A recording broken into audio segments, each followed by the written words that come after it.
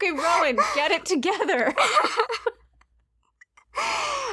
Oh, this is so annoying because it's going to be edited, so no one's going to know that you were funny before we started. I feel like it's safe for everyone to assume I'm always funny before we start talking. Get it together. Let's do this. We've got an ad to record. All right, serious time. Let's go. We're doing an ad for an independent artist, so listen up. You know we love to shop from companies that care about the earth. We love the earth and every animal on it. People are iffy. People are not included, just flat out. So when White Light Productions Sea Glass Jewelry, which is, well, it's actually run by people. Okay, so some people are okay, because when White Light Productions Sea Glass Jewelry wanted us to gush about their work on the podcast again, we knew it would be easy. Because we just learned, Tracy, are you ready for this? They adopted an orca whale. Oh, that is your specialty. That's like where your heart and soul lies. Okay. So everyone knows on this podcast that Tracy is like team adopt the underrepresented, unloved animals. She's team bats. I am team orca whale, and White Light Productions Sea Glass Jewelry adopted a whale from the Whale Museum. It means so much to us to get to work with people who are as dedicated to helping the planet as we are. Rowan and I are deeply passionate about trying to keep, maintain, and make our Earth healthy in any way we can. And we're both lucky enough to march around our beautiful little lives wearing beautiful sea glass jewelry. We're so in love. Yeah, you want amazing, vibrant color in a variety of tones? They got you. You want sterling silver for your sensitive little ears? Nailed it. Bold styles? Check. Dainty styles? My specialty. Got it. You want harmony metal that's recycled instead of mined? Boom! They've got you, babe. White Light Productions Sea Glass Jewelry genuinely, truly has it all. So check out seaglass.us and be sure to use our coupon code, because we're a real podcast. We have coupon codes, for 10% off your order. It's for Willing and Fable listeners only, and the code is WF10. That's WF10 for 10% off your sea glass jewelry order. Boom. Ad. Boom. Complete. Ad.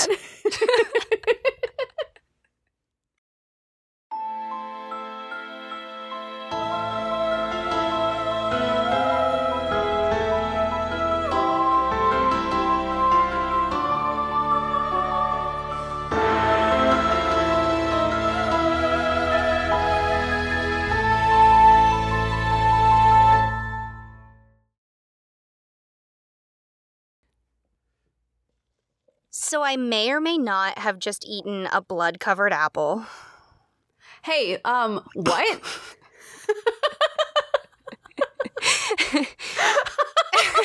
Oh my god! I need you all to know, a little peek behind the curtains. Everyone's like, I know exactly how I want to start this episode. I'm so excited.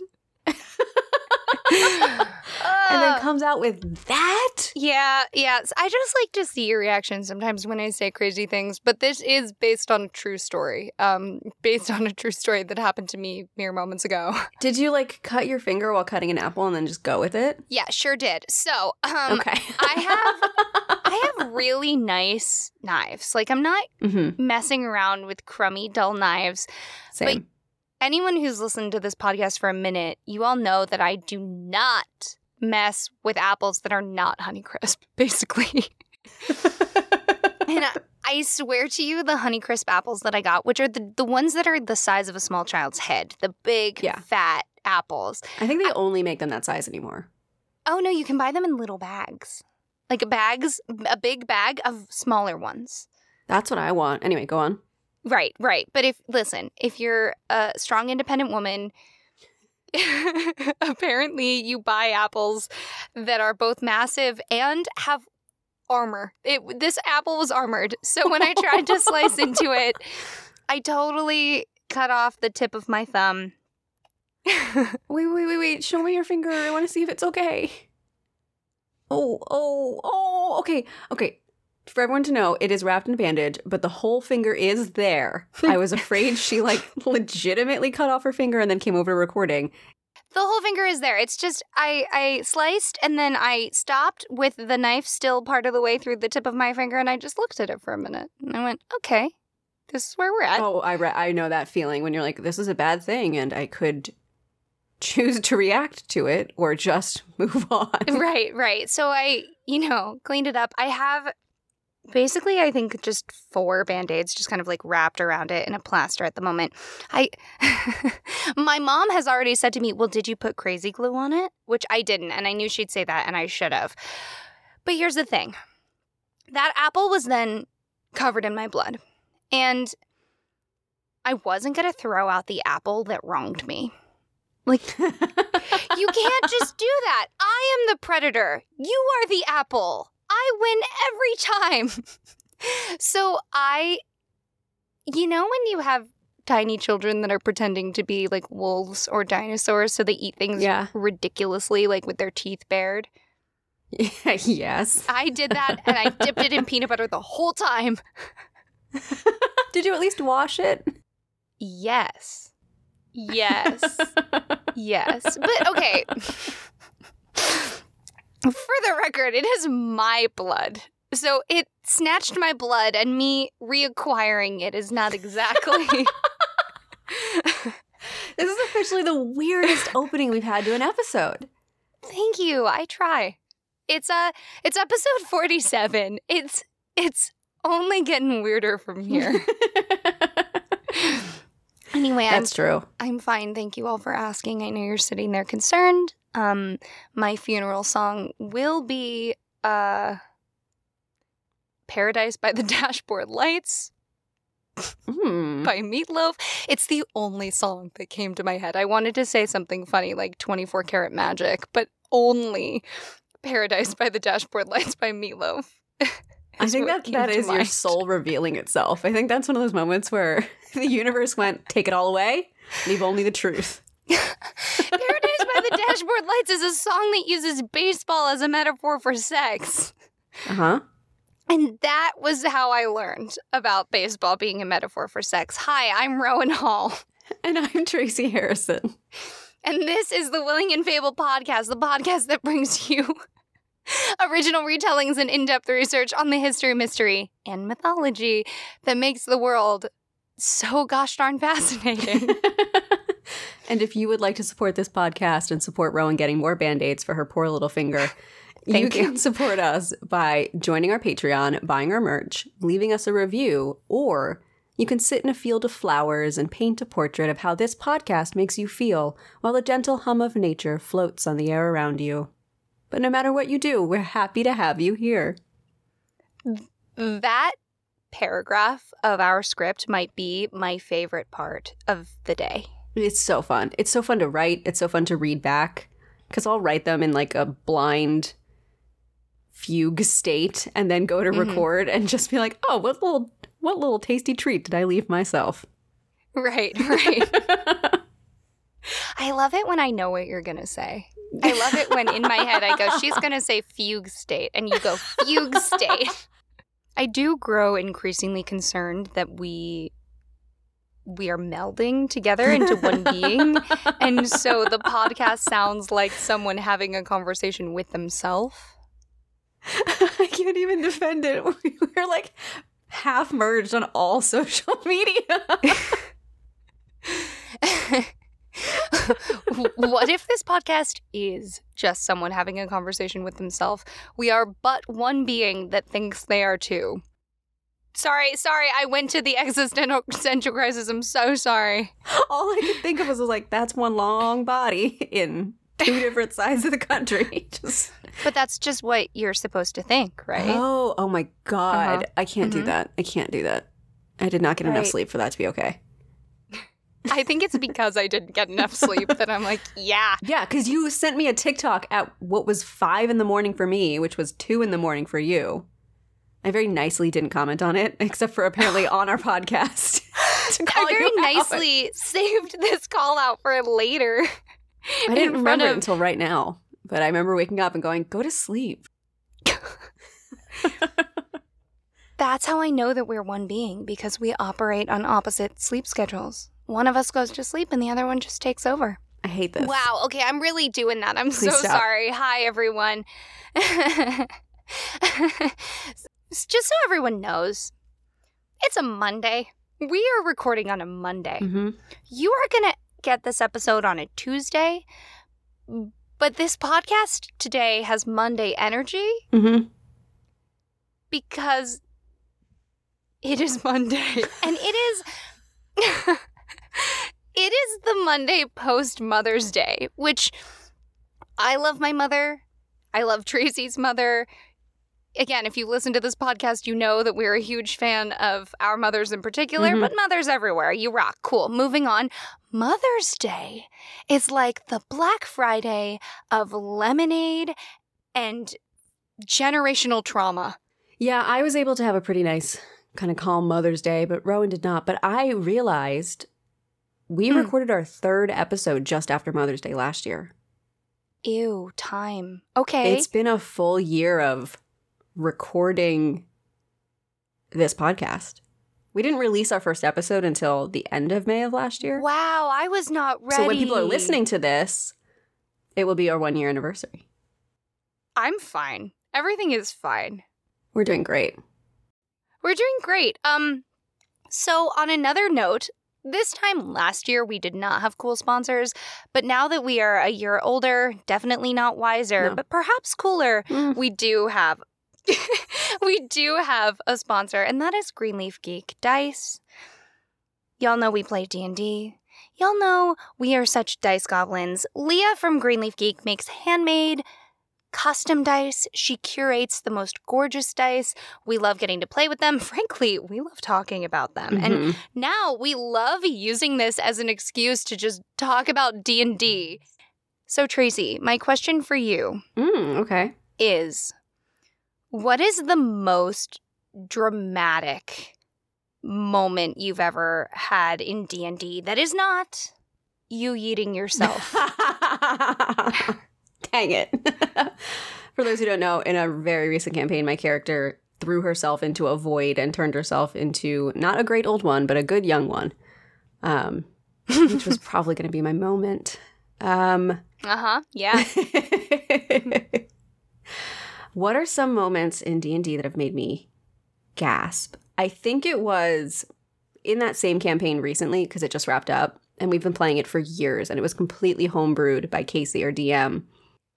From the very first place that all of us met in this campaign was a restaurant that she named because a delivery place typed my order wrong. I got a cheeseburger, and they typed a chewed burger into what it was. So we thought that was the funniest thing ever.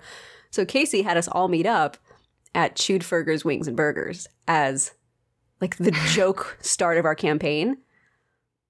Rowan, Chewed Fergers was an undercover, basically, church to a false god who was the big bad evil guy of the entire campaign. So Are you kidding every new me? city we went to, they're like, yeah, they were putting in a new Chewed Fergers, and we would laugh and think that was really funny. And he was establishing bases all around the world. Casey, you sly dog. We lost our minds. She hand animated a video and played it for us, and it was his big dramatic speech. Really good, really amazing. We all felt so betrayed by Chewed Fergers. I could never have kept that a secret that long. I don't know how she did it. Amazing.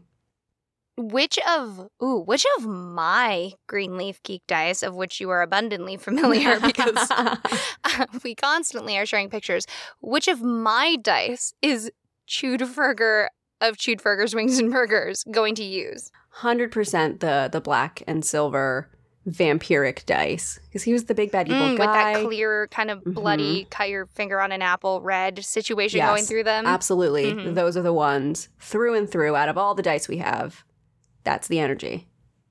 And those dice are from Greenleaf Geek's curated collection. Mhm. And I don't know if we have talked about this for a minute, but Leah's curated dice,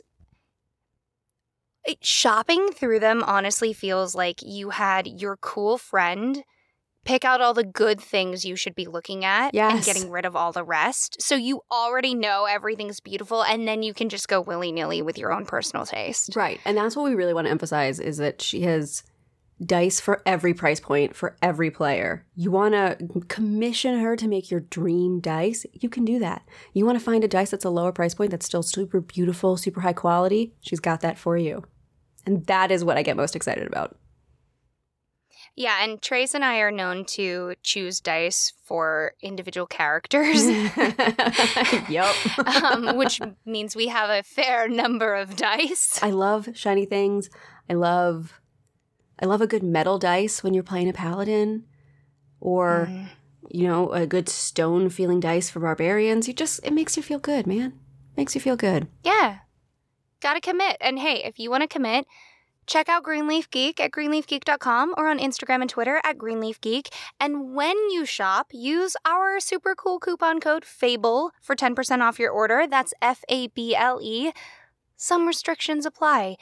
You know how future you can go back and listen to a thing and kind of revisit past you and be like, oh, look at how I've grown.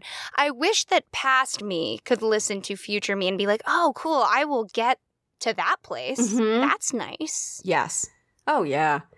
Instead, we just gotta hope and I guess be kind of nice to ourselves in the moment so that future us will, you know, feel validated. That sounds really mentally healthy. Stop.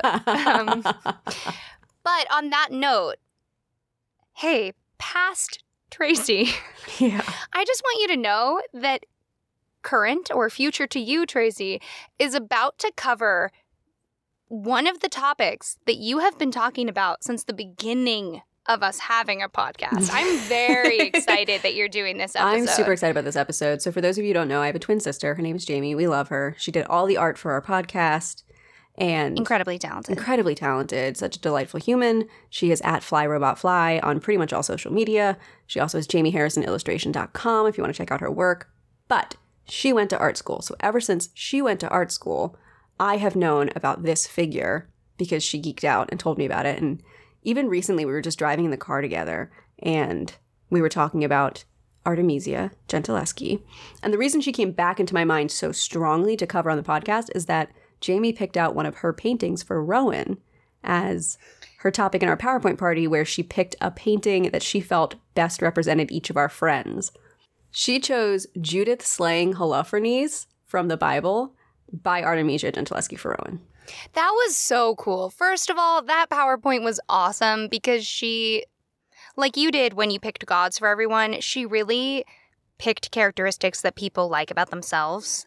And her pulling an Artemisia Gentileschi painting for me was just, it was so cool. It was cool. Felt so cool. And Rowan can confirm that as soon as she started talking about Artemisia Gentileschi in that PowerPoint, I went to our podcast document because we always have spreadsheets. We love spreadsheets, and put it on the list as something to cover this season. Right. Little did Tracy know that had she flipped back but one mere page, it would have been at the bottom of our other spreadsheet where we had topics we discussed but hadn't covered yet. It made me giggle. I cannot believe I missed that. Why didn't you say anything? Because, you know, sometimes you are nice to me until you can save it for the podcast and drag me a little, and I have to do the same. Fair. All right, so are you ready to hear about the amazing but kind of dark and interesting life of Artemisia Gentileschi? Yes, because I am reasonably familiar with her artwork, but not in any way familiar with really very much of anything about her life. Yeah, that seems to be kind of standard. And there's one thing about her life that if you do know, it's the one thing you know, and it kind of eclipses everything else about her, but we will get to that. So, okay. To start, you, Rowan, more than probably most people, could list a couple of Baroque painters. There's a few kind of famous ones that come to mind: Caravaggio, Bernini, Rembrandt, to name a few. Oh, thank God you did that. Thank God, because I was sitting there going, Paradise by the Dashboard Lights. If you needed to pull it out of your mind casually in a conversation, I'm sure you could have named like 3 more. But the second I put it on you to list a single Baroque painter, nothing. Nope. Yeah, that's Nope. totally fair. I needed to look this up because I don't know that much about art history. And there was a woman who gave a speech called The Baroque Badassery of Artemisia Gentileschi for Odd Salon. And she opened it up with explaining that the Baroque time period of art is, if you need to figure out where it falls in history, start at the Renaissance, Michelangelo, Donatelli, all the other Ninja Turtles. Go forward in time. If you've hit Marie Antoinette and Pompadours, you've gone too far. If you don't make a "if it's not Baroque, don't fix it" joke before the end of this episode, I am going to quit. Oh, no, I don't have one. I will quit. I don't have one factored in. I need to come up with it on the fly. I'll try to cue you up as many times as humanly possible. Okay. So the Baroque period falls around the 16 to 1800s. Okay. And we are going to talk about a very famous Baroque painter that you might never have heard of, Artemisia Gentileschi. To quote Rachel from several circles on YouTube, celebrated for her dramatic compositions portraying biblical and mythological heroines, Gentileschi lent many of her canvases to female narratives and bequeathed a rare woman's perspective in an era otherwise dominated by the visions of men. Basically, this is the Baroque art version of the current internet, but mostly TikTok battle on the male gaze versus the female gaze. Yes, we are going to talk about the female experience in this episode quite a bit. Gentileschi was well known and recognized even in her own time as a prolific painter, but it was history that kind of erased her. Her fame was largely forgotten for around 400 years until the 20th century when her work was quote-unquote rediscovered for the masterpieces they were. Sometimes this was because her father, who was also another famous painter, got credited for her work, and it was hard to tell who did what. Oh, no. Yeah. But in her time, she was super well respected, super well known, famous around the world, and it was later on that history let things get really muddied and forgot about her for hundreds of years. And I'm excited to talk to you about this topic because you grew up just so enmeshed in art. Your parents' house is full of beautiful art. They are amazing artists. It's just a world you have been a part of. So I'm excited to talk with you about it. No pressure. No, literally no pressure at all to know anything. Just care about it. That's all you gotta do. I care a lot. Do you ever think about how, names like Artemisia, that's such a good name. It is such a good name. I don't see children on my horizon, and so I can't just be like, yes, I'm going to name my future child Artemisia. So if someone would like to hire me to bestow good names upon their children, I think that might have to be my future career if I want to name any peoples. Would you be open to pets as well? I just don't have any. But naming them. If I got a pet, would you be open to naming yeah. it? Okay. I've named a lot of other people's pets. My pet came pre-named, and it just fit her too well. Lola. It just fit. Okay, Rowan. It is time for you to travel back in time with me. I want you to sit back and imagine that you're in Rome on a hot summer day in July of 1593. You're already mad about it. She was like, I need you guys to know, Rowan closed her eyes, was so ready to jump into this experience. And as soon as I said hot summer day, I'm not going back in time. I just got off the magic school bus so fast. Get back in. We're going for a ride. Fine. We are in Rome. It is 1593. The air is thick and heavy with heat. The city is bustling as people and animals move about. Women are walking around with their long skirts trailing along on the ancient cobblestones. Men and women alike are selling goods and food to anyone and everyone they can. It's crowded, noisy, vibrant, rich, and alive, and somewhere, deep in the city, a child is born. That child is the daughter of a painter, but it will be she, not her father, who will change the art world forever. Artemisia Gentileschi was born on July 8, 1593, to Prudensia di Ottaviano Montini and the famous Tuscan painter Orazio Gentileschi. She was the only daughter and eldest child of the couple. When Artemisia was only 12 years old, her mother passed away, leaving her in the care of her father. It was likely around this time that she began to seriously follow in her father's footsteps as a painter. Her father was inspired by the innovations of his friend Caravaggio. He was a highly sought-after artist who was called upon by nobles for his work, and it was Artemisia who showed far more enthusiasm and talent for the craft than any of her brothers, and she spent much of her time in her father's workshop. Her dad actually sounds cool. I really hope that you're not going to reveal that that's not the guitar. Darn it. He looked like a classic villain. He's not a villain of this story, really. He's not going to come off squeaky clean in a little bit, but he just, even in his portrait, it's, hold on, I'm pulling it up for you real quick. I want him to be cool. He sounded like he might be cool. He's cool in that he really, really just was like, you know what? My daughter is a painter. She's the best of all my kids, because it was Artemisia and 3 brothers.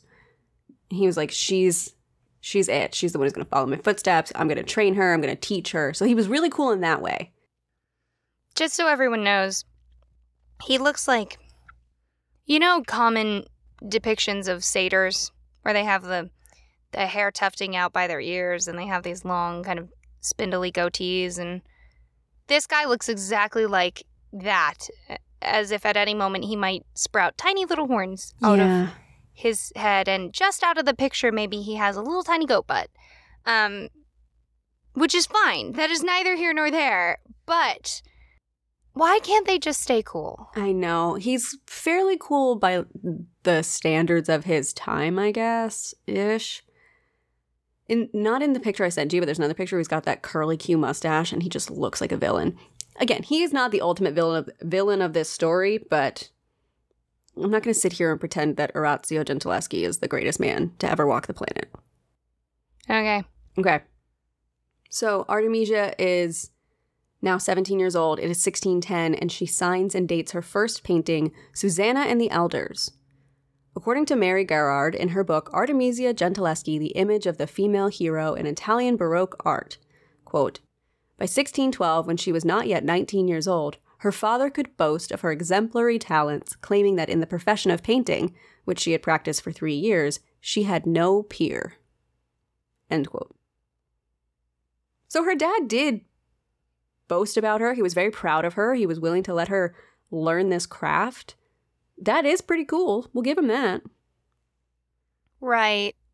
Is he supporting her, though, because it's her interest and he cares about her? Or is he supporting her because she can now basically behave like his own personal little company? You know, how is this helping him? Is the next question. I don't know that it really helps him. Okay. I do think it is him supporting his daughter, wanting to do something that is pretty masculine, but recognizing that out of all of his children, she is the best at it, and prioritizing that over being a man. Okay, cool. Content warning from here on. The subjects of these paintings and her life get pretty dark. We're going to mention rape. The first painting of Artemisia shows Susanna being harassed by 2 older men with the horrible plan of raping her and framing her for adultery. Artemisia's portrayal was and is unique for the emphasis it puts on Susanna's distress in the situation and her attempt to refuse the men and fight back. This is instead of portraying her as a seductive temptress or even a shy but willing participant, which was sort of the standard of the time. Rowan, if you scroll down a little bit, you can see Artemisia Gentileschi's version of Susanna and the Elders as compared to her peer and contemporary, Rubens. This is interesting to me because I would have guessed wrong if I hadn't known, because Rubens' painting, well, let me just start out by saying Susanna's naked. It's Baroque art. The women are always naked. They're always naked.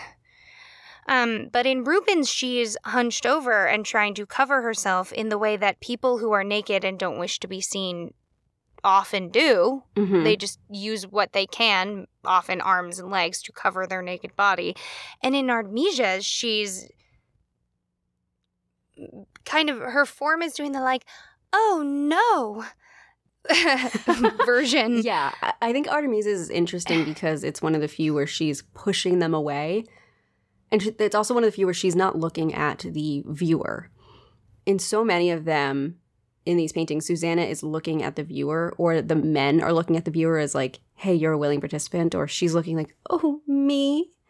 Just sitting naked on this field. Like, it's very... I chose Rubens because I really liked,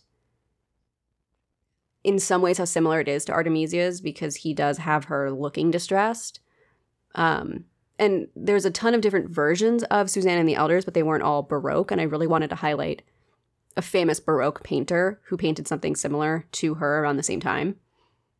Artemisia's is very physical. She's physically pushing them away, whereas Rubens, she's hunched over and covering herself. And that's the big difference that I see. And this is her first She's painting. 17 years old. I look forward to seeing more of her artwork when she gets older, because to my eyes, this work of Artemisia's embodies so much of like showing off what men will find desirable. Like, ooh, look at her hair. It's being dramatically pulled in one direction. Like, yes, we're strategically revealing a breast, even though she's naked and she doesn't want to be. And like, yeah, you know, the vagina area is covered, but only just barely. You know, we're still getting the V situation on the stomach. Versus Rubens, she's, for the most part, almost completely covered, except for like a little bit of the buttocks area. And when I look at Rubens' painting, the way that Susanna's looking at the viewer feels more like a condemnation. So it feels more like a negative take on the subject matter of the painting, and Artemisia's feels more like, let me provide some sexual imagery for you in a safe way, because this is a Bible story and this is Baroque art. And that surprises me. She actually isn't afraid to do that. I will say the thing that I really like about Artemisia Gentileschi's work is that she isn't afraid to show the good and the bad of everything. She won't make a woman more beautiful for the sake of the painting. She'll show them as they really are. She'll show the flaws, and I think she also leaned into sensationalism, and her clients would want things that were a little bit more risque, and she leaned into that. She wasn't afraid of that, but she would do it in her own way. The other thing I really like about her version of Susanna and the Elders is that the men are very creepy. In Rubens, they seem just kind of like chill old men. One is holding a fabric that it looks like Susanna was wearing, and the other one is leaning down gently over her with a hand kind of near her. In Artemisia's, one looks like he's pulling her hair. They're whispering to each other. They just look dirtier and creepier. That I do feel from hers very viscerally. That's so funny. I think it's just because the subject matter that I have been reading, working on other episodes, I fell for a trick you didn't mean to play. I really thought that Rubens would have been Artemisia's because the men specifically don't look creepy. And I think it's just because you and I have been talking so much about how in life you can't always tell who the creepy men are. Oh, yes. And I just completely put that narrative onto these paintings. That's so... Context matters. Context matters. Okay. We love art, baby. So if you ever look up this painting by Rubens, Susanna and the Elders by Rubens, they will be on our Instagram. It will be on our Instagram. If you want to follow along with this episode and pull it up, you can. He was known for using a lot of browns, and he was likely painting on a black or brown canvas, which is something that Baroque painters did to really emphasize the difference between light and dark, the play of colors. And between that and the varnish used to protect the canvases, his paintings tend to just be a lot darker. The clay and the mineral pigments he would use that were readily available tended to be those muddier browns. And Artemisia really loved to use bright colors. And she used them very well. I will also say, this particular painting aside, but just Baroque art in general, if the types of bodies that are being thrown in your face in 2021 is getting your goat, Baroque art is really great if you want to see a lot of beautiful human beings that are mid-sized people just being gorgeous and not embodying that honoring that stereotypical modern. Yes. Especially Rubens, I do love. He honors the tummy roll. He honors that thigh squish. And we love that. So I love a thigh squish. And you'll see more of that as Artemisia gets a little bit older and her work changes. But this piece by her, Susanna the Elders, not only foreshadows her success as an artist, especially around the female experience, but also a very dark event that will change the course of her life forever. 1 year after this painting, in 1611, her father, Orazio, was working with a fellow painter named Agostino Tassi. The two were decorating the vaults of Casino del Muse inside the Palazzo Pallavicini Rospogliosi in Rome. One day, while her father was out, Artemisia was alone in the family house. At least she thought she was alone, because Agostino Tassi was there. She was working in her father's studio when Agostino came in, and he'd been trying for a long time to get her alone, and after finally succeeding, he asked her to look at a painting near the bedroom with him. Once outside the room, he pushed her inside and raped her. There are full details of her account of the attack, but I will not go into those here. There are recorded details from her? Yes, we will get into it. There are hundreds of pages of a court document of her taking him to court. Oof. Yeah. This is the big thing in her life that if you know anything about Artemisia Gentileschi, this is what people know about, even more than her artwork. I did not. I am glad to hear it because it is definitely the one thing that I did know about her. I'd listened to a podcast years ago talking about her and her successes in the art world, but this is a big sensational thing. And even in the time, it was extremely sensationalized and it made her famous in a really negative way. So throughout the history and time, it is the thing that is stuck about her that people know. After the attack, Agostino promised to marry Artemisia to restore her virtue so long as they kept up a sexual relationship. He kept postponing the marriage and making excuses, and it soon became clear that he had no intentions of keeping his promise. When her father found out what Tassi had done, he demanded the case be brought to trial for the crimes against the family name. This case could only be brought to trial because Artemisia was a virgin when she was attacked, and thus he had taken something from the family. Both Cosimo Quarli, who was accused of attempted rape and had stolen one of Artemisia's painting, and who helped Agostino plan the visit to her house when her father was absent, he and Agostino Tassi were charged. Both men were let into the house by the woman living in the upstairs apartment named Tuzia, a woman who claimed to be Artemisia's friend until this incident. Afterwards, she claimed no knowledge of what had happened, and this betrayal deeply affected Artemisia. There's so much to unpack there, and many of it is just surface level awfulness that we are all very aware of. It is so interesting going into the rest of this story that I know you're about to tell me because I know you. Yeah. With the idea in mind that this trial was only able to happen because raping a virgin is a crime against the family name, which means that it was a crime against her father. Yes.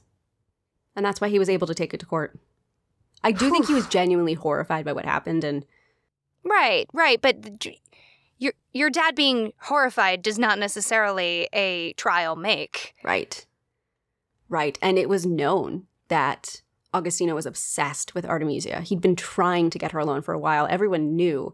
And in the trial, it came out that he was really creepy and predatory towards her. And so he coordinated the situation where he was alone with her and then attacked her. And she goes into full detail in the trial of exactly what happened. And you can read it if you really want to. It's all online, but I don't recommend it. It's not going to get you anything.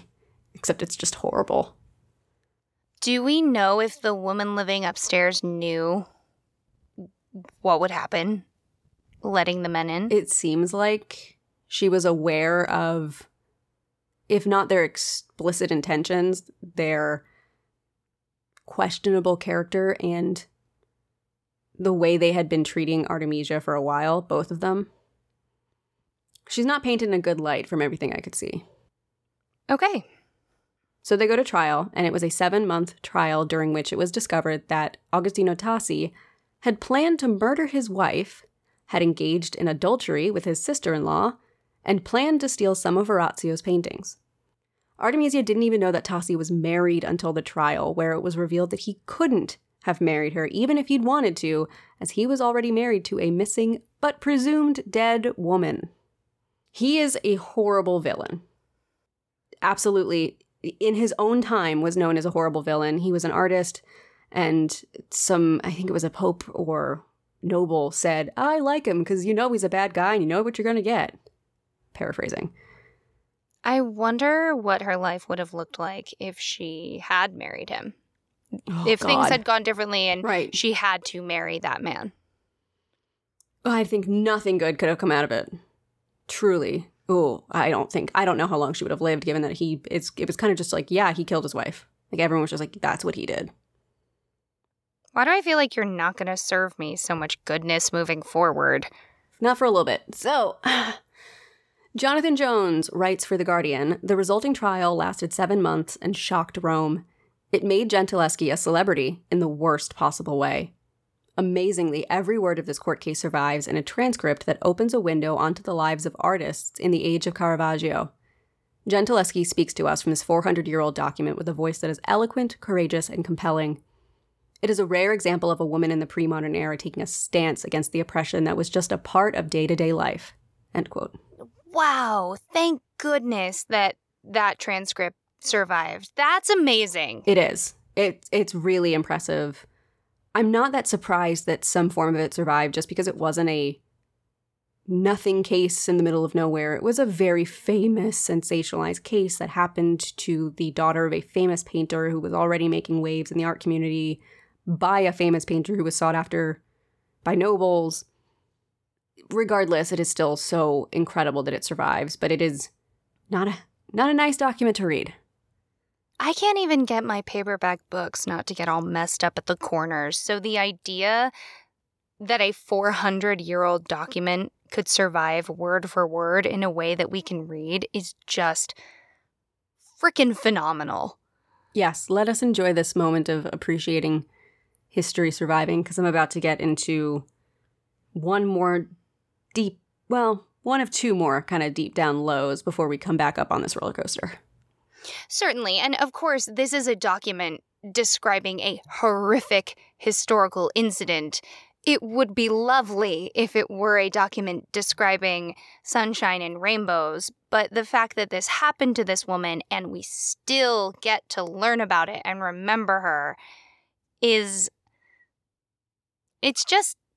so rare. I think it's good that we get to learn and remember her for her bravery in this trial and her voice against what happened to her, and we get to see her as a whole person, not a victim.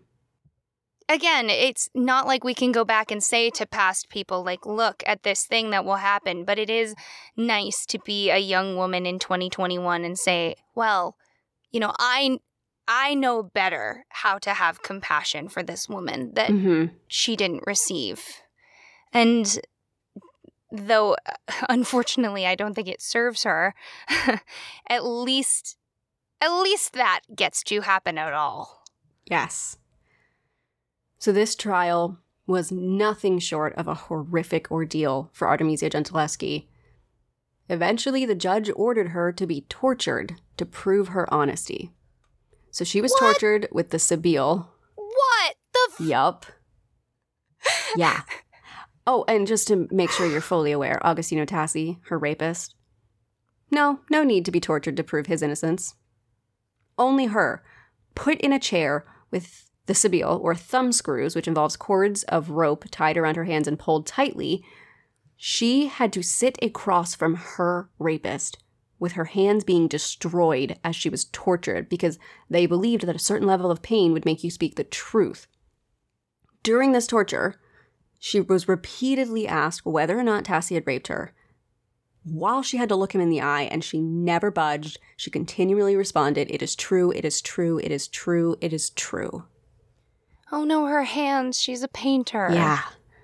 Eventually, she was able to recover, and her hands were okay, but they did serious damage to them during this. It's horrible. It's just horrible. She had to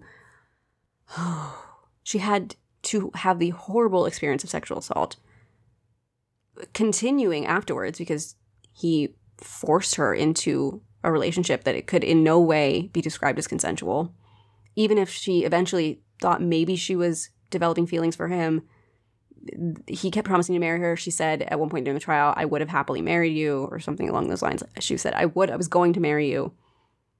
And had to be poked and prodded and inspected and not believed, which women today have that experience of going to trial and not being believed. But yeah, here's the thing about trials. When women are sexually assaulted or physically harmed and they have to participate in the trial of the person who inflicted those ills upon them, the woman or person, frankly, is, God, I wish I could be articulate about this. Okay, so the person has to go and basically be a witness to the crime. They are now evidence because the person that is putting them on the trial is the state or the government or the prosecution. It is not them. And so the fact that they are describing their rape, their assault, their loved one's murder, it's not about them getting justice. It's about them being a commodity to someone else's version of what justice is. yeah, I like you said, it's hard to put it eloquently because this is something you just live day to day knowing that were something to happen to you and you had to go to court over it. It is always, what did you do? What was your blame in it? How can we justify what happened? You see it with all kinds of crimes. Someone does something small and they're like, well, they had this thing in their pocket.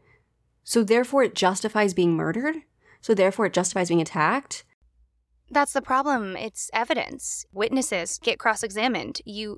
When you present information, someone else on the other side is trying to tear it apart. That is the nature of a trial, and that is why it is so traumatizing for people. Right. Because by nature, someone is standing there going, nah, probably not. Right. Can you prove it? That is the fatal flaw. Mm-hmm. There are not two sides to every story. Some stories have one side, some stories have 100 sides. And that is more than, I mean, I know our judicial system is about innocent till proven guilty, about seeing both sides of it, but it is just, yeah, it's broken. It's very broken. We're not going to dive deeper into it here, but the last depressing part of this is that while Tassi was found guilty and sentenced to be exiled from Rome, that sentence was not really ever carried out, though his good name was ruined forever. He didn't even get exiled. No. I think he eventually left Rome because he just couldn't find work there anymore, but no, the worst he got was he was exiled, and he wasn't even really exiled. Listen. Patriarchy. Hi, it's Rowan, your friend. If you are going to use women in power, women with affluence, white women, women who get infantilized often, if you're going to use us as a means of convincing the public that the police state is the only way to keep vulnerable groups safe, then you should maybe occasionally follow through on the bare minimum that fits into your narrative. And exiling a man that attacks your affluent, rich, infantilized woman really would help your goal of maintaining power. I'm just surprised they even found him guilty. I think that was them doing the bare minimum in their eyes. So art, though. Well, okay, so before we get back into the art, I want to talk a little bit about what this does for Artemisia, just in terms of the way she's perceived in history. And what I want to say is that there is more to Artemisia Gentileschi than the sexual assault that happened to her. Defining her and her art by a singular experience is a reductive way to view her work at best and a harmful one at worst, because doing so implies that she is only as good of an artist as her suffering. No one is entirely made of a singular experience, and Artemisia Gentileschi was more than this horrible assault and the subsequent trial. I will not pretend that it didn't color the way she worked as an artist or how she conducted herself in her life, but I will also not belittle her work by implying that it was her sole motivator for the rest of her life and career. I mean, what's the famous bit of information everybody loves to talk about? Vincent van Gogh probably saw yellows more vibrantly, yellow being a color featured in lots of his most famous paintings, because he was seeking help for his mental illness, and one of those things involved foxglove, and foxglove as an ingredient makes people see yellow more richly. Get help for your mental health issues. Your suffering does not make you a better artist. Thank you for coming to my TED Talk. And no one should ever imply that Tassi did anything to help her. What he did may have colored her work, but it did not improve it. She was an incredible artist before him, and she would continue on to eclipse him in both fame and skill for the rest of her life and in history, and no one owes anything to their suffering. So he's exiled from our podcast. Yes. Okay. A couple more quotes about this. I really dug into this. I have a lot of feelings about the way that she's been perceived through history. Go for it. Mary O'Neill, writing for Smithsonian, states that scholars disagree about the significance of the rape in her work. Wealthy patrons with a taste for violence and eroticism may have had as much to do with her subject matter as painful memories. Furthermore, fewer than a quarter of Artemisia's known paintings feature vengeful women. While Judith Mann, curator of the St. Louis Art Museum, states that we don't give Artemisia her due if we see her in that rut, and we are probably missing a lot because of that expectation. Mann goes on to say that sex and gender can offer valid interpretive strategies for Artemisia's art, but we may wonder whether these gendered readings have created too narrow an expectation. We say that Artemisia's full creative power emerged only in the depiction of strong, assertive women, that she would not engage in conventional religious imagery such as Madonna and the Child, and that she refused to yield her personal interpretation to suit the tastes of her presumably male clientele. This stereotype has the doubly restricting effect of causing scholars to question the attribution of pictures that do not conform to the model, and to value less highly those that do not fit the mold as being true works of Artemisia. These limit our ability to see her as a fully rounded artist of her time, creating work for all different kinds of clientele, and instead put her in a strong, rebellious woman box. So, what happened during her time in this life was monstrous. It was hard to research, it was hard to write, and it was hard to talk about, but it's important to know and understand how little control she had over her own existence and how much control the men around her did have, and why the eventual control she took over her own life was so important. That response, both yours and the quote, are very wise responses in some way to the idea that for a woman to be powerful, especially in media of all kinds, she needs to be fighting, like loudly, like with a sword or doing something aggressive. And in fact, many of the ways in which women or people are powerful is through compassion and quiet. Yes, that was what I took out of the episode, and researching it and writing it. There's strength in... There's a lot of strength in finding quiet ways to use power and in finding ways to subvert the system you are in without needing to be the brash, loud voice. It makes me think of when you read books where it's like the protagonist is a independent young woman, and you're like, oh, she's just gonna be mean to everyone, huh? And compared to when you read books where there are genuinely strong female leads who like feminine things, who find ways around their systems, who push and pull and know when to fight and know when to step back. That is, I think, what she brought to this world, more than just this idea of her as a brash feminist icon. I'm rewatching Penny Dreadful right now, and I've gotten to a point in the series in which this very powerful leading lady, portrayed by Eva Green, is brought to her knees because she doesn't have all her allies around her. And I really appreciate that this show is tackling the fact that allies are just as an important part of being a strong, powerful woman, in that case, person in most. because having allies is a power that comes from compassion and empathy and caring. You don't have allies because you're loud and angry. You have allies because you cultivate healthy relationships. Right. I completely agree. Okay, so we've talked about that. Now it's time to move past the trial. 1 month after the trial, her father married her to a little-known Florentine artist by the name of Pier Antonio di Vincenzo Stiatesi, and the two left Rome for Florence shortly thereafter. While in Florence, Artemisia and Pier Antonio had 5 children. Wow. Giovanni, Battista, Agnolia, and Lisabella. Those 4 did not survive for more than a year. Oof. Their second son, Cristofano, died at the age of 5 after Artemisia had returned to Rome. Only their eldest, Prudentia, survived into adulthood, though she would follow her mother's footsteps and become a painter. Oof. Yeah. While in Florence, Artemisia earned the patronage of the Medici Duke Cosimo II. 4 years after her move to Florence in 1616, she became the first woman accepted into the Academy of the Arts and Drawing. She would continue on to make important and influential relationships with the Duchess Christina of Lorraine and, famously, Galileo Galilei. Okay.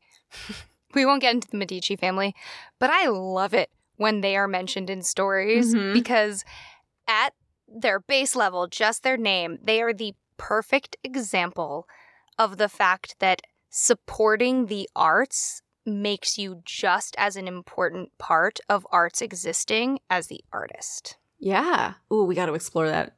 We got to do a whole episode on the Medicis. They are... Yes. They are insane. There's a whole lot of stories there. But it was Artemisia's relationship with Galileo that may have influenced her painting for Michelangelo Buonarroti the Younger, a younger relative of that Michelangelo, for whom she was paid 3 times as much as any other artist to paint the allegory of inclination for his home. For this piece, Artemisia painted the form of a nude young woman holding a compass. That compass was inspired by Galileo Galilei. These times at which there are a bunch of artists who go on to be very famous, we get this picture kind of in the salons that Hemingway spent time in. Gertrude Stein, all those good ones. Wouldn't you just absolutely kill to be able to sit in those rooms with all those artists? Ugh. Yeah, it'd either be the most incredible conversation or the most unbelievably infuriating experience. Oh, it might be insufferable, but I still want to get in there at least once. Yeah, I agree with that. I totally agree with that. And it makes you wonder, have you ever been in a room with a bunch of people who are going to go on and become titans of whatever they're trying to create? I'm doing it right now, baby. I'm talking to you. Ooh. That made me feel feelings. Anyway. All right. So I am going to read to you a little story I wrote, kind of exploring the thoughts of Artemisia. And it was really fun. I really struggled with what to write this week because, there's one big moment in her life people like to talk about, and I was not going to write a story about that. So I was actually talking with my sister, and she said, why don't you start thinking about the way that people mix paint? So I started looking into that, and then it turned into me writing just this internal monologue. Was this Jamie? Yeah, of course. It was my twin sister. I love Jamie. So I'm going to read to you my internal monologue as Artemisia Gentileschi. To me, there are few things in this world more perfect than the sight of linseed oil dropped onto a palette which has been coated in a finely milled pile of lapis lazuli dust. Few artists can afford the rich blue pigment, as the stone must be mined from the Middle East and brought all the way to Italy. But I can afford it. And I plan to use it well, and not just for the Virgin Mary, as most artists reserve the color, but for all women. Some say that Jan van Eyck invented oil painting, but that's not true. He merely elevated the art form. As his peer, I learned quite a lot from watching him paint, observing his techniques, and seeing his process. But I was determined to surpass him. And why shouldn't I? Was I not a member of the Academy of Arts and Drawing? The first woman to achieve such an accolade, no less. He was a man, a talented man, but a man nonetheless. One who produced art with the same perspective and painting the same stories as hundreds of men had before him. I could already see the painting in my mind's eye as I mixed the colors together, blending my concoction until the paint reached the right consistency. This was as much an art form as the painting itself. Prepping the ingredients, mixing the colors, priming the canvas, all of it was fundamental to the success of the painting. Beeswax, linseed oil, clay, calcified bone, and mineral pigments, these were my meager offerings. Raw ingredients blended together harmoniously to create the thick piles of wet paint that I would use to tell a story. There was a small delight in stirring the perfect pigment and finding the right color, in discovering a new way to blend and merge and mix until the painting bent to my will. In this small way, I was a god, and this canvas was my world. I would create and destroy and build and rebuild until I made perfection, until my story was complete and until everything was as I wished it to be. Men attacked their paintings with brutality, breaking and bending them to their wills. They come at their art with a head-on attack, but I spoke to my art, gently coaxing the subject into the light and breathing life into them with each small word. Such was the nature of my work compared to theirs. I wanted to learn and grow with each painting, and my fellow men wanted to dominate their own. Some might call it a weakness to be so delicate in my work, to be so soft and gentle with each caress of brush to canvas, but I know better. I know there is no strength in brutality, no courage in raw power. Strength and courage come from those who choose to wield it despite the odds. Anger is easy. Hate is simple. Violence is a more readily available satisfaction than patience, but that does not mean it is the right choice to make. Sometimes the best revenge is to show them all how little they mean to you. And it doesn't hurt to be so infinitely better at them in their own craft that they must bow before you in awe and reverence. That is true power. That is true strength, and that is what I hold in my hand each time I pick up a brush and a palette of paint. I will never again bow to anyone but the muse that guides my hand across the canvas, for she is the only one that wields power over me now. And I thank her each day for the strength she has given me and the courage that allows me to be better than every man I have ever met and refuse to pretend otherwise. When I look back at the canvas, I realize that a pair of eyes was staring back at me. I had painted them in such a state of blindness as to be shocked to see them so clearly defined and glaring back at me with the same intensity of passion I felt in my chest. I smiled, ready to meet the newest subject of mine as she emerged from the canvas. I could feel her already, and I could tell she would be a woman of strength and power, and I was eager to make her acquaintance. "All right, then," I whispered to her. "Let us begin." So, having not known the, one big, true, horrible story of Artemisia until this moment, this story that you told does feel in some ways informed by that history.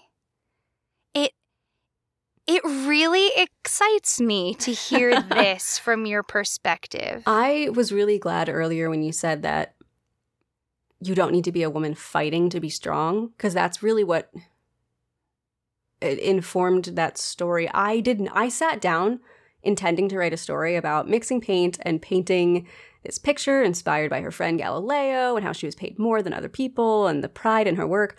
And then it just became this inner monologue of anger and frustration about being a woman in a male-dominated space, about the way that people view power and strength and how frustrating it is to see what to you is genuine strength internally be explained as weakness externally. It doesn't surprise me because writing and painting are often both described as sort of an exorcism of internal demons. Yeah. That idea is coming out both for you and for the character for whom you're writing. That makes complete sense to me. I like that. It's so interesting to me to hear the Artemisia of your story speaking in that way, because I think very often in a lot of modern media, men who paint and participate in the arts are lumped in with traditionally feminine ways of behaving. We tend to look at men who participate in those activities as effeminate, quote unquote, when in fact, during this time period in Artemisia's world, it was a male-dominated industry. I think we forget that. It was male-dominated, and keep in mind, it was a job. It was a craft. It was a man's world, and it was a business. It was not this free-thinking artist floating about. It was, you were part of a guild. You were part of this business world as an artist, needing to please your clients, to make a name for yourself, and it was very competitive and masculine. I wish I had a way in this moment to read the actual writings of a male artist from the time talking about how they view their work or themselves or their industry, because I would be interested to know if our view of what is masculine, traditionally masculine, you know, like the big capital M society version of masculine, if it would be the same for them, or if there would be a little bit more room for things that we tend to think of as kind of women's work or women's ideals now. I would be curious, too, to explore that more, explore femininity and masculinity throughout history and the way that it's been coded and conversationalized. Coded. God bless you for getting the gosh darn word. Anytime. Well, no, not anytime. Very rarely when it comes to me. Paradise by the dashboard lights. Thank you. All right, so moving on to some more history of her life. According to Elizabeth Cropper for the National London Gallery, in 2011, Francesco Solinas discovered a collection of 36 letters dating from about 1616 to 1620 that had startling context to the personal and financial life of the Gentileschi family in Florence. They show that Artemisia had a passionate love affair with a wealthy Florentine nobleman named Francesco Maria Maringhi. Her husband, Pier Antonio Stiazzi, was well aware of the relationship, and he maintained a correspondence with Maringhi on the back of Artemisia's love letters. Nuh-uh. Oh, yeah. He tolerated it, presumably, because Maringhi was a powerful ally who provided the couple financial support. However, by 1620, rumors of the affair had begun to spread in the Florentine court, and this, combined with the ongoing legal and financial problems, led them to relocate to Rome. End quote. That is very punk rock. Right? She was making moves. She had a relationship with this man for 4 years. He financed her husband's debts and the financial troubles the family had. And her husband just had to deal with it because he was not doing great. Maybe her husband dealt with it graciously. I don't know. I want him to have dealt with it graciously, but... Okay, you know what? Sure, I have a life to lead. You have a life to lead. We're well-adjusted adult people. This'll be fine. Spoiler alert. It was not fine. Sometime around 1620, she moved to Rome and took a house on Via del Corso with her husband and daughter Prudentia. Financial distress and her husband's jealousy continued to erode the marriage until one night in 1622, after finding a group of Spaniards on his doorstep serenading his wife, her husband allegedly slashed one of them in the face and later walked out on Artemisia and his daughter Prudentia. I had it for one paragraph. I had that dream. Yeah, I know. So now Artemisia is a single mother taking care of her daughter Prudentia, but she found commissions hard to come by, and in 1627 she moved to Venice, where she received a commission from Philip IV of Spain to paint a companion piece to the Peter Paul Rubens and Anthony van Dyck's Discovery of Achilles. 2 years later, fleeing the plague of 1630, which wiped out 1/3 of Venice's population, Artemisia moved to Naples, which was then under Spanish rule. There she completed the first altarpiece of her career and a public commission for a major church, honors that had eluded her, perhaps because of her gender.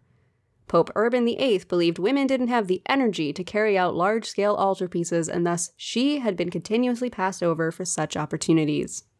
Yeah, Rowan's annoyed face says it all. I keep trying to go benefit of the doubt on this, and from one sentence to the next. No, yeah, it's not great.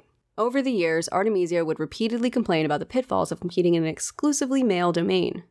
Quote, "You feel sorry for me because a woman's name raises doubts until her work is seen. she wrote to her last major patron, Don Antonio Rufio. She was angry at having to haggle over prices and constantly defend the value and originality of her art. Quote, "If I were a man," she declared, "I can't imagine it would have turned out this way." End quote. Pay artists their rate. Everyone, please, for the love of all that is good and holy in this world, pay artists a living wage. Don't barter. Respect the prices they set for themselves. Their time and effort is worth it. Truly, it is so important. That's all I've got. Please just, there's no joke there. Please just pay artists a living wage. This isn't funny. This is serious. It was the first thing Rowan and I talked about when we approached Taylor Ash, who wrote all the music you hear for this entire podcast, was how do we make sure, as a baby podcast, we can still find a way to pay this person what she deserves. It is interesting to me.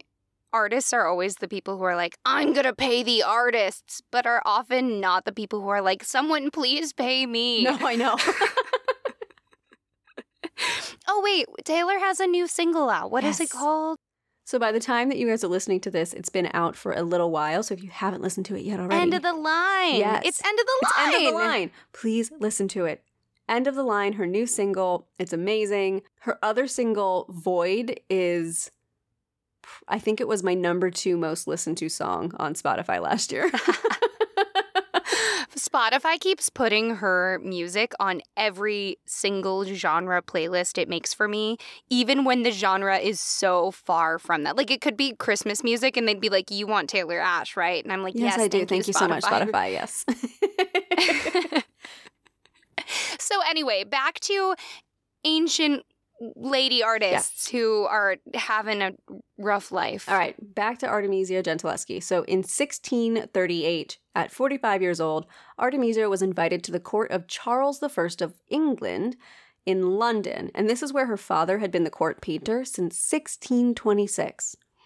Her father, Orazio Gentileschi, had made his name as the only Italian painter in London and one of the first artists to introduce the style of Caravaggio to England. There are other Italian painters in London who are just like, that guy sucks. Yeah. No one knows about us, like hipsters. Can you imagine a bunch of 1620s hipsters? Yes, I love it.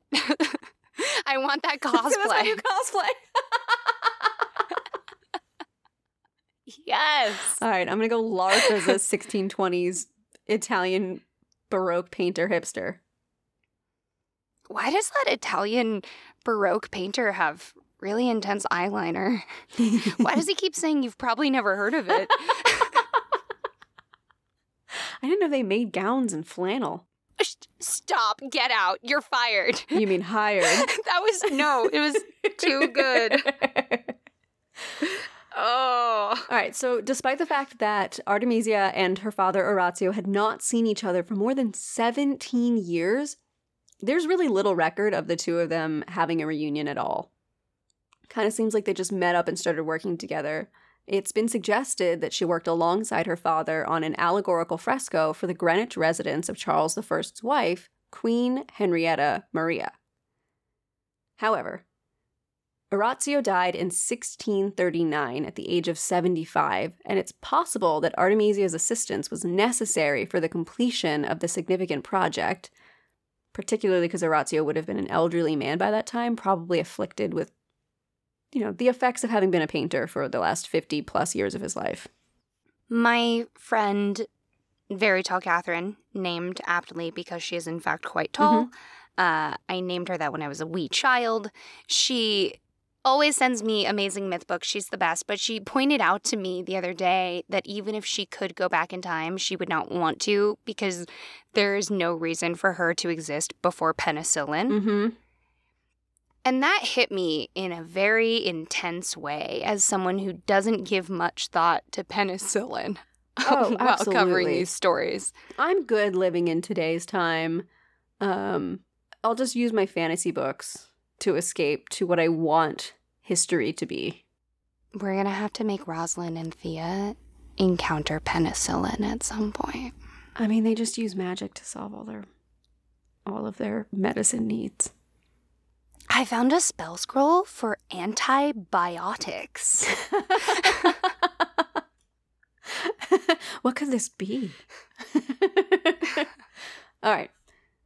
So it is likely that Artemisia Gentileschi stayed in London for a few years, but we know she was gone by the Civil War of 1642, though little is known about her whereabouts, other than she likely moved back to Naples. She maintained close friendships and possible relationships with fellow painters and is seen as a clear influence on many of their works. Historians know that in 1649 she was in Naples again, corresponding with Don Antonio Ruffo of Sicily, who became her mentor during this time in her life. The last known letter to her mentor dated 1650, and it makes clear that she was still fully active. She was likely accepting commissions until 1654, but it's believed she passed away during the plague that swept through Naples in 1656. But that's all we know about the death of Artemisia Gentileschi. For a long time, they thought she died in around 1652 to 1654, and then they found the letter of her accepting commissions as late as 1654. Could you imagine being that person that's just holding a piece of paper that definitively confirms a bit of information that was not previously known? Oh, the dream. Are you kidding? That's like every kid who wanted to be an archaeologist's dream. Is it? Maybe it was just my dream as a kid. No, I was just going to say, no, that's everyone's dream, but me being able to relate to your dream does not an everyone make. No. It does make me want to be one of those people that writes more things down on paper rather than storing things digitally, because everyone likes to pretend like digital storage is forever, and it sure ain't. As someone who has lost many a writings to many a laptops. Fountain pens. I think fountain pens are the solution. I'm left-handed. I can't do fountain pens. The ink flows too well, and my hand just goes right through it. Huh. How very, dark academia of you. Yeah, I'll just wipe my hand across my brow, and I've got that cool, mysterious ink stain on my forehead. One day when someone discovers a paper that's attributed to you, and it's not smeared, a real expert on Tracy Harrison will go, no, she was left-handed. We know better. Mm-hmm. You forged this document. And then dramatic music will play, and the film will begin. The beginning of the film. Ooh, I love this. All right, I want to talk a little bit about the legacy of Artemisia Gentileschi because I think it is very complex and controversial. While she was well known and well respected in her time, she was largely forgotten, or her work was mistaken for her father's after her death. Her work was only rediscovered in the 1900s by the Caravaggio scholar Roberto Longhi. However, much of her life and her work are overshadowed by exaggerated and overtly sexual interpretations. This may be due to a book sensationalizing her life written by Anna Bonatti, the wife of Roberto Longhi, in 1947. The effects of this book can still be felt today. That's so interesting to hear that it was a book written by a woman that is influencing this story so long term, but that it is now looked upon in such a dramatically different light than her interpretation. I mean, it was written in 1947, far before the 70s and 80s feminist renaissance of rethinking of how we look at women of the past. So between the time period, her mindset, perhaps her husband's mindset, what was able to be found about Artemisia. Are we looking at a woman writing from the perspective of the male gaze? Rowan, we might just be. We might just be. But like I said, a distinct shift in the way historians and the general public talked about Artemisia came about in the 70s and 80s with the rise of the feminist movement. Not only was she now portrayed less as an overtly sexual temptress, but the focus shifted back to her artistic achievements and her contributions to art history. I believe that above all else, Artemisia Gentileschi should be remembered for her skill and her ability to dominate in an almost exclusively male profession. I would definitely stand by that, having now, thank you to your research, put numerous paintings of hers and others in front of me at the same time. She, like, without a doubt, personal history aside, is just incredibly skilled. Full stop. She's so good. Yes, she's so talented. She has such an awareness of light and texture. And Yes.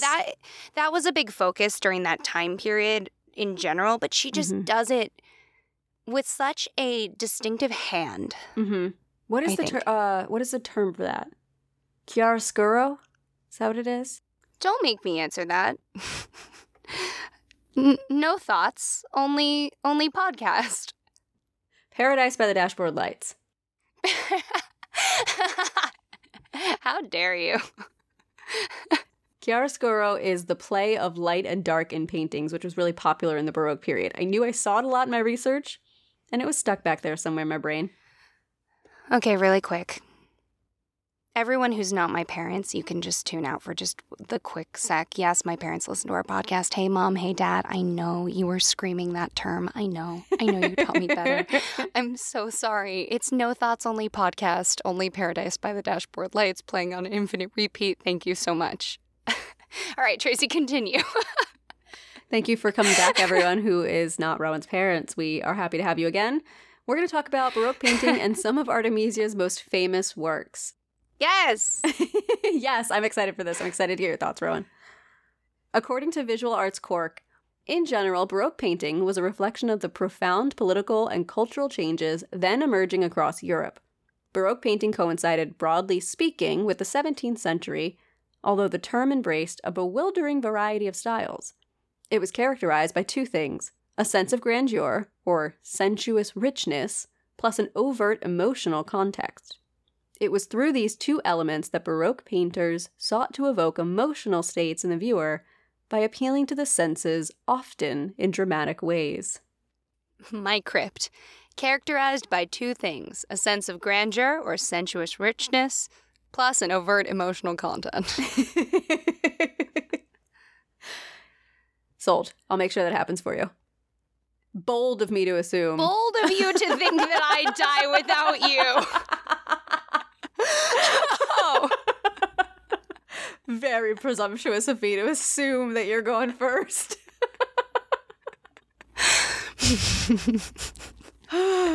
Bold of you to think that you wouldn't be trapped in the same situation that takes me down. Fine, then our crypt. You don't get your own crypt. A willing and fable crypt. A willing and fable crypt. Okay, patrons, if you're wondering where your money's going to. On top of our tiny plot of land in Scotland. Amazing. Oh, the dream. Okay, all right. The term Baroque was initially used with the derogatory meaning to underline the excesses of its emphasis. In particular, the term was used to describe its eccentric redundancy and noisy abundance of details, which sharply contrasted the clear and sober rationality of the Renaissance. Okay, first of all, it's amazing what time will do to people's interpretations of things. I know. It's ancient camp, basically. Or rather, camp is new Baroque. Right. And now we think of Baroque as like dark and dramatic. When someone describes, like, I want my wedding to be Baroque, or I want my house Baroque, you think dark, you think heavy drapery, rich, bold, dark colors, which is so different from the way they're describing it as like it's excessive and like campy, which is like bright and fun and glitter. I don't know. A wedding that is distinctly Baroque would definitely be excessive and campy. Yeah, I said what I said. No, I believe you. I actually, the more I think about it, if you go full Baroque, if you're not just like, I'm inspired by it, if you go full Baroque with like heavy drapery, dark roses everywhere, bowls of fruit, first of all, please invite me. Second of all, that would be a version of camp that I could get behind. Mm-hmm. All right, so during or shortly after the trial in 1612, Artemisia Gentileschi painted one of her most famous paintings, Judith Slaying Holofernes, in which she depicts the gruesome biblical scene. Famously, she depicts herself as Judith and Agostino Tassi as Holofernes. She revisited the subject once again a few years later, sometime between 1614 and 1620, though it's estimated she actually painted this about 6 times throughout her life. I love the idea of her coming back and back again to this Old Testament imagery as a way for her to place herself in that world. Yeah. At least once, if not many of the other times. That's very punk rock of her. She places herself into paintings a bunch. She has a ton of really cool self-portraits. She's got a self-portrait of herself as Saint Catherine, a self-portrait of her as the allegory of painting, a self-portrait of her as a flute player. She's got a bunch of different self-portraits of her as something, which I find really interesting. I'm not a flute player, but if I had been, I would have also been awesome at it, she said. And by flute, I mean lute. That one's on me. It's a lute. It's distinctly a lute. To quote Tuscany Villas talking about the idea of painting Judith slaying Holofernes, they say, "It's a common scene in art since the early Renaissance. It was still popular in Baroque art and had been painted by the likes of Caravaggio, Giorgione, Rembrandt, and Peter Paul Rubens previously, but never quite like this. In other artist depictions, the decapitation is an easy, methodical thing, but in Gentileschi's work, it is a physical, brutal thing. A handmaid helps to hold Holofernes down while Holofernes struggles and Judith strains to behead him. Blood sprays from his wound and both women frown and tense in their efforts. Both women are small in comparison to the hulking Holofernes. There's a good reason for this brutality. Judith is modeled on herself, and a fellow artist, Agostino Tassi, is depicted as the figure of Holofernes. Gentileschi's biographer, Mary Gerard, suggests the piece acted as a cathartic expression of the artist's private and perhaps repressed rage. Like I said earlier, there are 6 variations of this painting known to exist by Artemisia. Rowan, if you scroll down, you can see her first painting from 1612, and below that, her second painting from somewhere between 1614 and 1620. This is the picture of Judith slaying Holofernes.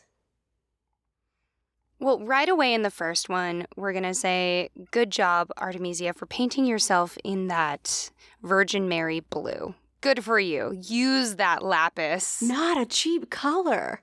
I love that she did that for herself. And she is dressed in abundant fabric, so she really did that. In the time since she painted the first one, it's so clear that her skill improved. She just manages to get these, what I imagine to be just thin layers of color going down so that the texture of the skin just looks so realistic. You can see the way the metal dimples the skin as it bumps his arm. You've got this beautiful velvet texture, the wrinkles in the fabric. Just every single bit of it is just that much better. You can tell. For me, the expressions are so much more detailed. It looks more peaceful in the first one. In the second one, there's so much nuance in their expressions. All 3 of them. That really stood out to me. She's also got movement and force more accurately described. In the first picture, and again, guys, we'll have these on the Instagram for you, but she's holding the knife to his neck and cutting through him, but it doesn't really look like the knife is in motion, versus in the second one, you can see that she's pushing his head against the force of her knife pulling. And that adds to how visceral it is. And she's got a blood spray going on. Like, homegirl graduated from, homemade horror film to, like, the budget frickin' Quentin Tarantino has for blood. Just all the blood. Yeah. Oh my God, absolutely. That's the most stark thing. That and that the tone is totally different in the second one. It's a lot more yellows to it, which could be the original painting or it could be the effects of the varnish after years. That I'm not sure about, but I would guess a little bit of A, a little bit of B, but who's to say? Yeah. So moving to the next one, Judith and the Maidservant, painted in 1613, famously shows Judith with the head of Holofernes, but instead of holding up the head in triumph, as was common to paint at the time, it shows the 2 women keenly aware of the danger surrounding them. Her father painted a very similar portrait, but with a much softer sense of the brush and a gentler portrayal of the women. So I have those two for you below as well. The first one's Artemisia's. The second one is her father's. Well, we have to say that her father was also an incredibly skilled painter. You can imagine what life must have been like her learning either from him directly or from him indirectly. Mm-hmm. Her father's, it's, the two women are looking and hiding the basket, but if they weren't holding a head, if you'd missed the head, it just looks like two women who are like la-di-da holding a basket. Mm-hmm. I really like that in Artemisia's, at least to my eye in this setting, it seems that she really focused on the condition of the women in this instance, and she describes that through the wrinkling of their clothes and the stray hairs that are flying around.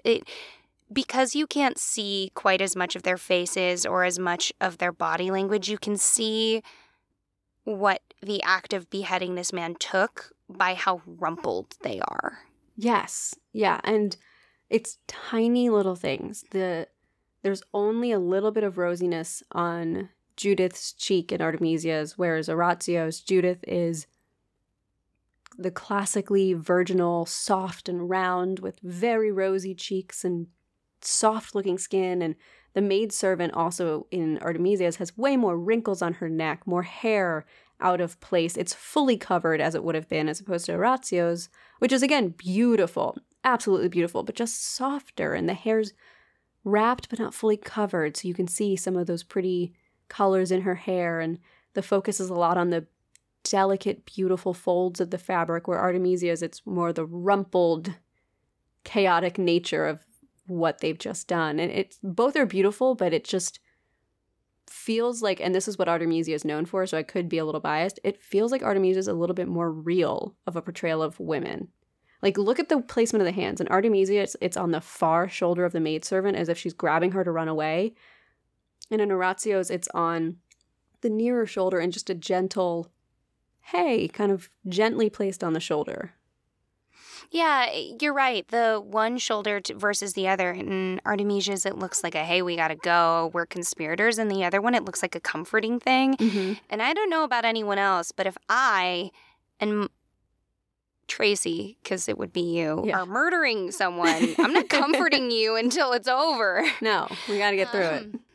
I'm so glad you pulled a painting that she and her father both worked on, like the idea, because it makes me just wish I could be in a room with him talking to her when she was younger. It makes me wonder, because I would, in seeing these guests, and this is, again, full guess, just say maybe he said to her, like, when you paint these images, you can't just focus on the composition. You also have to think about the story, what's happening before and what's happening after, because both of these paintings clearly have a version of that, and not all Baroque paintings do. No. And like I said, many of them portray it with her holding the head in triumph. A part of me even wonders, and I have no basis of fact to base this on, but I wonder if they were using the same models. If maybe they even painted these together. I don't know the timing of them, but that'd be so cool. My parents and I do that, so I want that for them. Yes, I want that for them too, because it's cool when you and your parents do it. So the last picture I have is one of the self-portraits I mentioned. The Royal Collection Trust describes this painting thusly. Artemisia Gentileschi was invited to London in 1638 by Charles I and probably produced this sophisticated and accomplished self-portrait in England. She holds a brush in one hand and a palette in the other, cleverly identifying herself as the female personification of painting, something her male contemporaries could never do.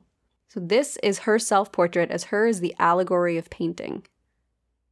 Hold up. Can we see where she painted over the original outline of her hair in the background? Maybe? Mid-upper right. It looks like so she has her hair tied back in kind of like a messy low bun. It looks like it might have been in a different position and it got painted over, but not all the way.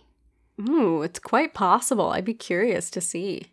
I don't know. It's not big enough for me to really know. It was just actually the first thing that I noticed, which is interesting. Yeah. She's so good at fabric. In this self-portrait, she's got her arm up and she's considering what she's painting. We can't see what she's painting. It's all about her. And we're not actually getting very much of a peek at her. This is kind of a protected, this is what I'm projecting kind of pose. We see what she's wearing, we see her hair, we see an expression of consideration and not much else, actually. It's a very interesting pose that's twisted. It's twisted so we see her head and her chest and her arms, which I love because she's got these huge sleeves that look impossible to paint in. And her left arm, which is holding the palette, you see all the detail, the fabric in the sleeve. Her right arm, it's just messily shoved up out of the way. But that's really all you see. The way her body's twisted, you don't see much of her skirts or anything, and it cuts off probably mid-thigh. Is she wearing a necklace that's a skull? It looks like a skull. It does look like a skull. I wonder if it's supposed to be a locket or a cameo or a miniature. Artemisia Gentileschi was goth. You heard it here first, my friends. I can't tell if it actually is a face or if it's one of those things where the human eye sees faces and things. Right. I mean, listen, in the background, there's also a part of it that I'm like, did she paint an eyeball in the just splattery wall? She doesn't differentiate herself. Right above the middle of her arm. Yeah. Yeah, I see what you're talking about. She's not differentiating herself from the background as much as she did in her later work. For example, in the later painting of the beheading, she really gets people separated from that just like solid colored backspace much better than she does in her first one. Interesting, because this is actually one of her later works. I know, and that's why I'm wondering what's going on with the background. Was it finished? I need to know, because it's just not crisp. We're not getting as much depth of field as she painted in a lot of her later works. I wonder if that was intentional.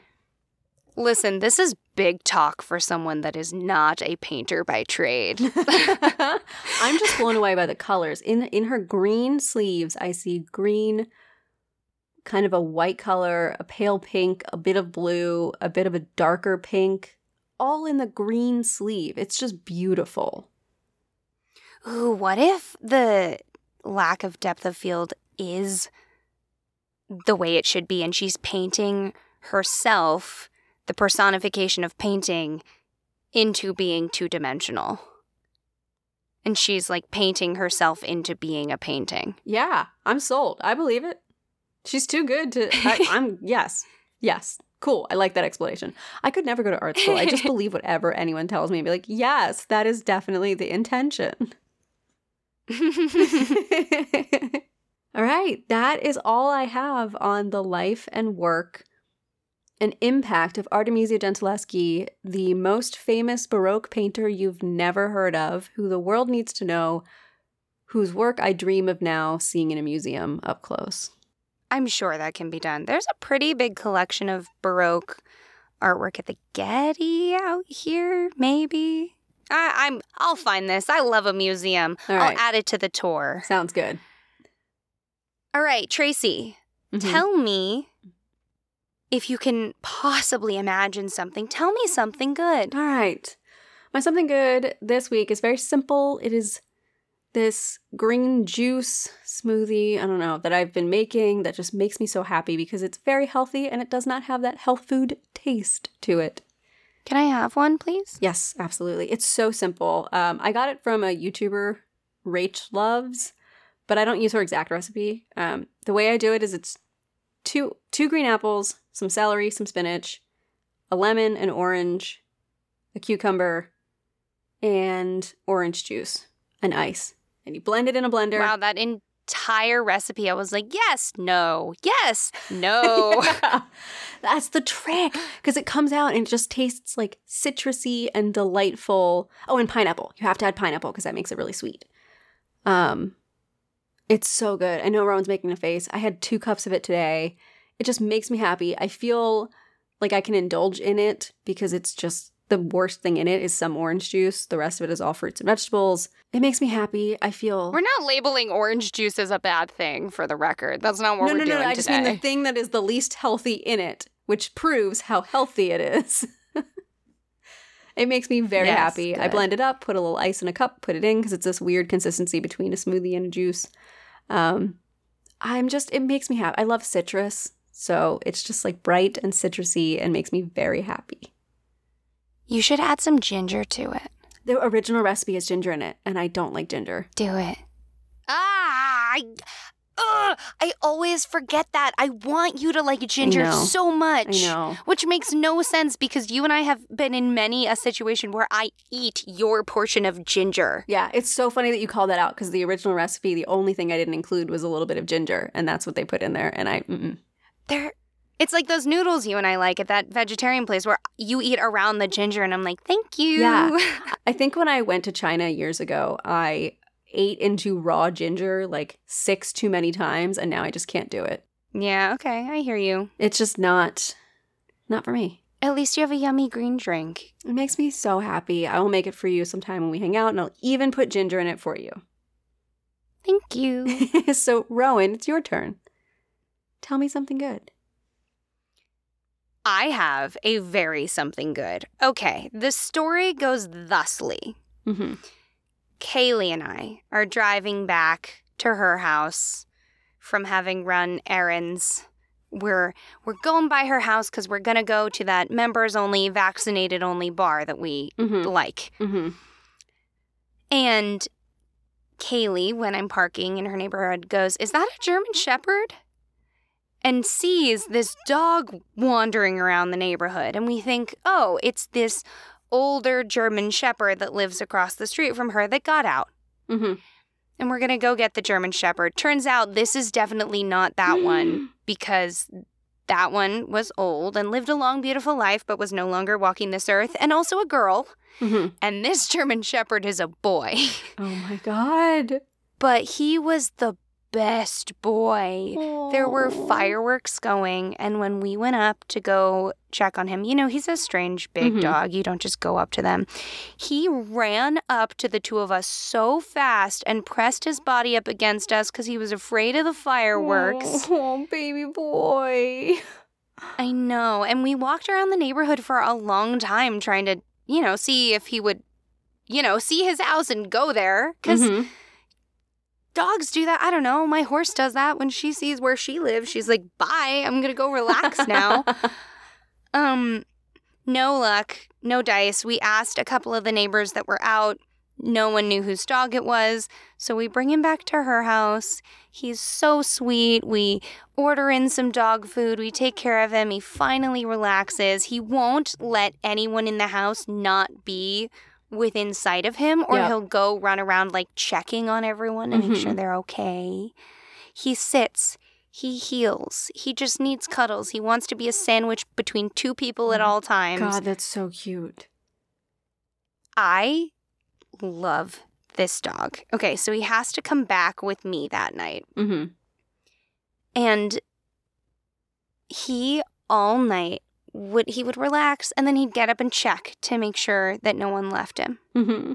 And then he'd relax, and he didn't jump up on the bed. When I tell you this dog was the goodest boy. Oh, baby.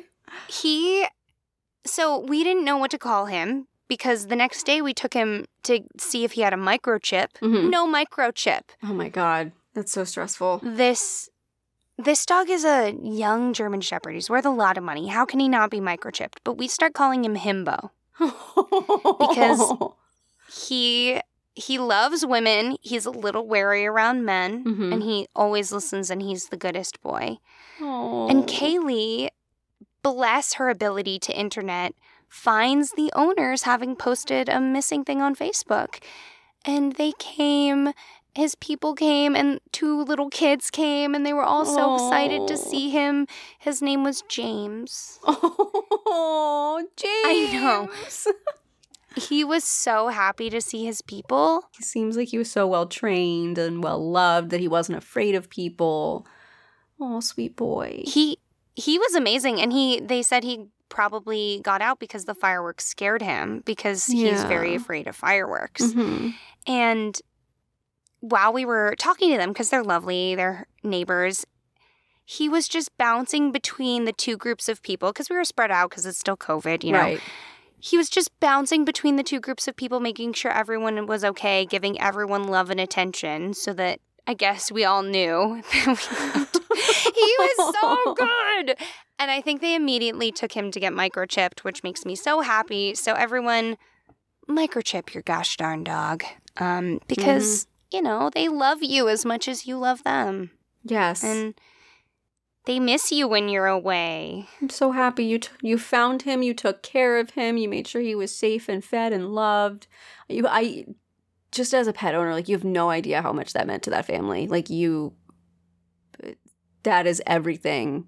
You know, if your animal's missing, you're so worried and you're thinking the worst is happening. And to know that he wasn't scared the whole time and hurting and lonely, he was being well taken care of and loved, and someone was actively finding his forever home back for him. Like, oh, that is. It was just belly scratches from start to finish. I was so worried because, you know, German Shepherds are very valuable dogs. I'd be more concerned they can be very protective. They can be, like, protective of their people. And if they're not trained well, clearly this dog was, if they're not trained well, they can have aggression issues when it comes to protecting their place and their people. Oh, yeah, we took him on a walk, and he didn't care about other dogs. He didn't care about other people, except the one time a dog in someone's yard started barking to protect their house. Mm-hmm. This dog got between me and the barking dog so fast. Mm-hmm. I appreciated that I was in his circle of worry. Yes. We were worried because we didn't want someone to just say, oh, yeah, that's our German Shepherd. And, you know, just take him. And of course, the only shelter that we could get a hold of is a kill shelter. And we're not going to drop him off somewhere like that. No. I would have flown across the country to get this dog if that was what it needed.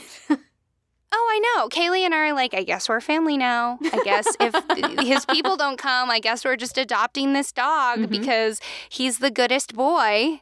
Mm-hmm. So anyway, Himbo. I know his name is James, but in my heart, he will always be our Himbo. Mm-hmm. Oh, you and Kaylee are the best. You saved a puppy, brought him back to his home with kids who love him and parents who love him. Sweet Himbo, your journey is over. You can relax. I keep thinking, though, like, we really do, Kaylee really does live so close to these people, and this dog now knows a way to get out, clearly. Mm-hmm. He knows how to get to the house. I'm just waiting for this dog to be like, hey, guys, what's up? I'm back at my other house just for a visit. It might happen. Like, just here to check on ya. I'll go back to the kids at dinner time, but I'm just stopping by. I love that for him. So, yeah, in conclusion, make sure your dogs can be easily found because they miss you. They cry for you. They love you. And Tracy's the pet owner who can tell you. They look at you like you put the gosh darn sun in the sky. It's very sweet. It means everything. So microchip them, spay and neuter them. And if you have a cat, you can get kitty convict collars, which are bright orange, and you can embroider their name and your phone number onto it in case they get out. Really, really important to make sure that your pet has a way to get back to you. So with all of that said, thank you so much for listening. And remember, stories grow with the telling. So if you like what we do, tell a friend. Or tell a foe. And we'll see you soon, okay? If you get lost from us, we'll find you again. Don't worry. You can come back to Willing and Fable. You can always come back. We care about you. We're looking for you. We have treats. Bye. Bye.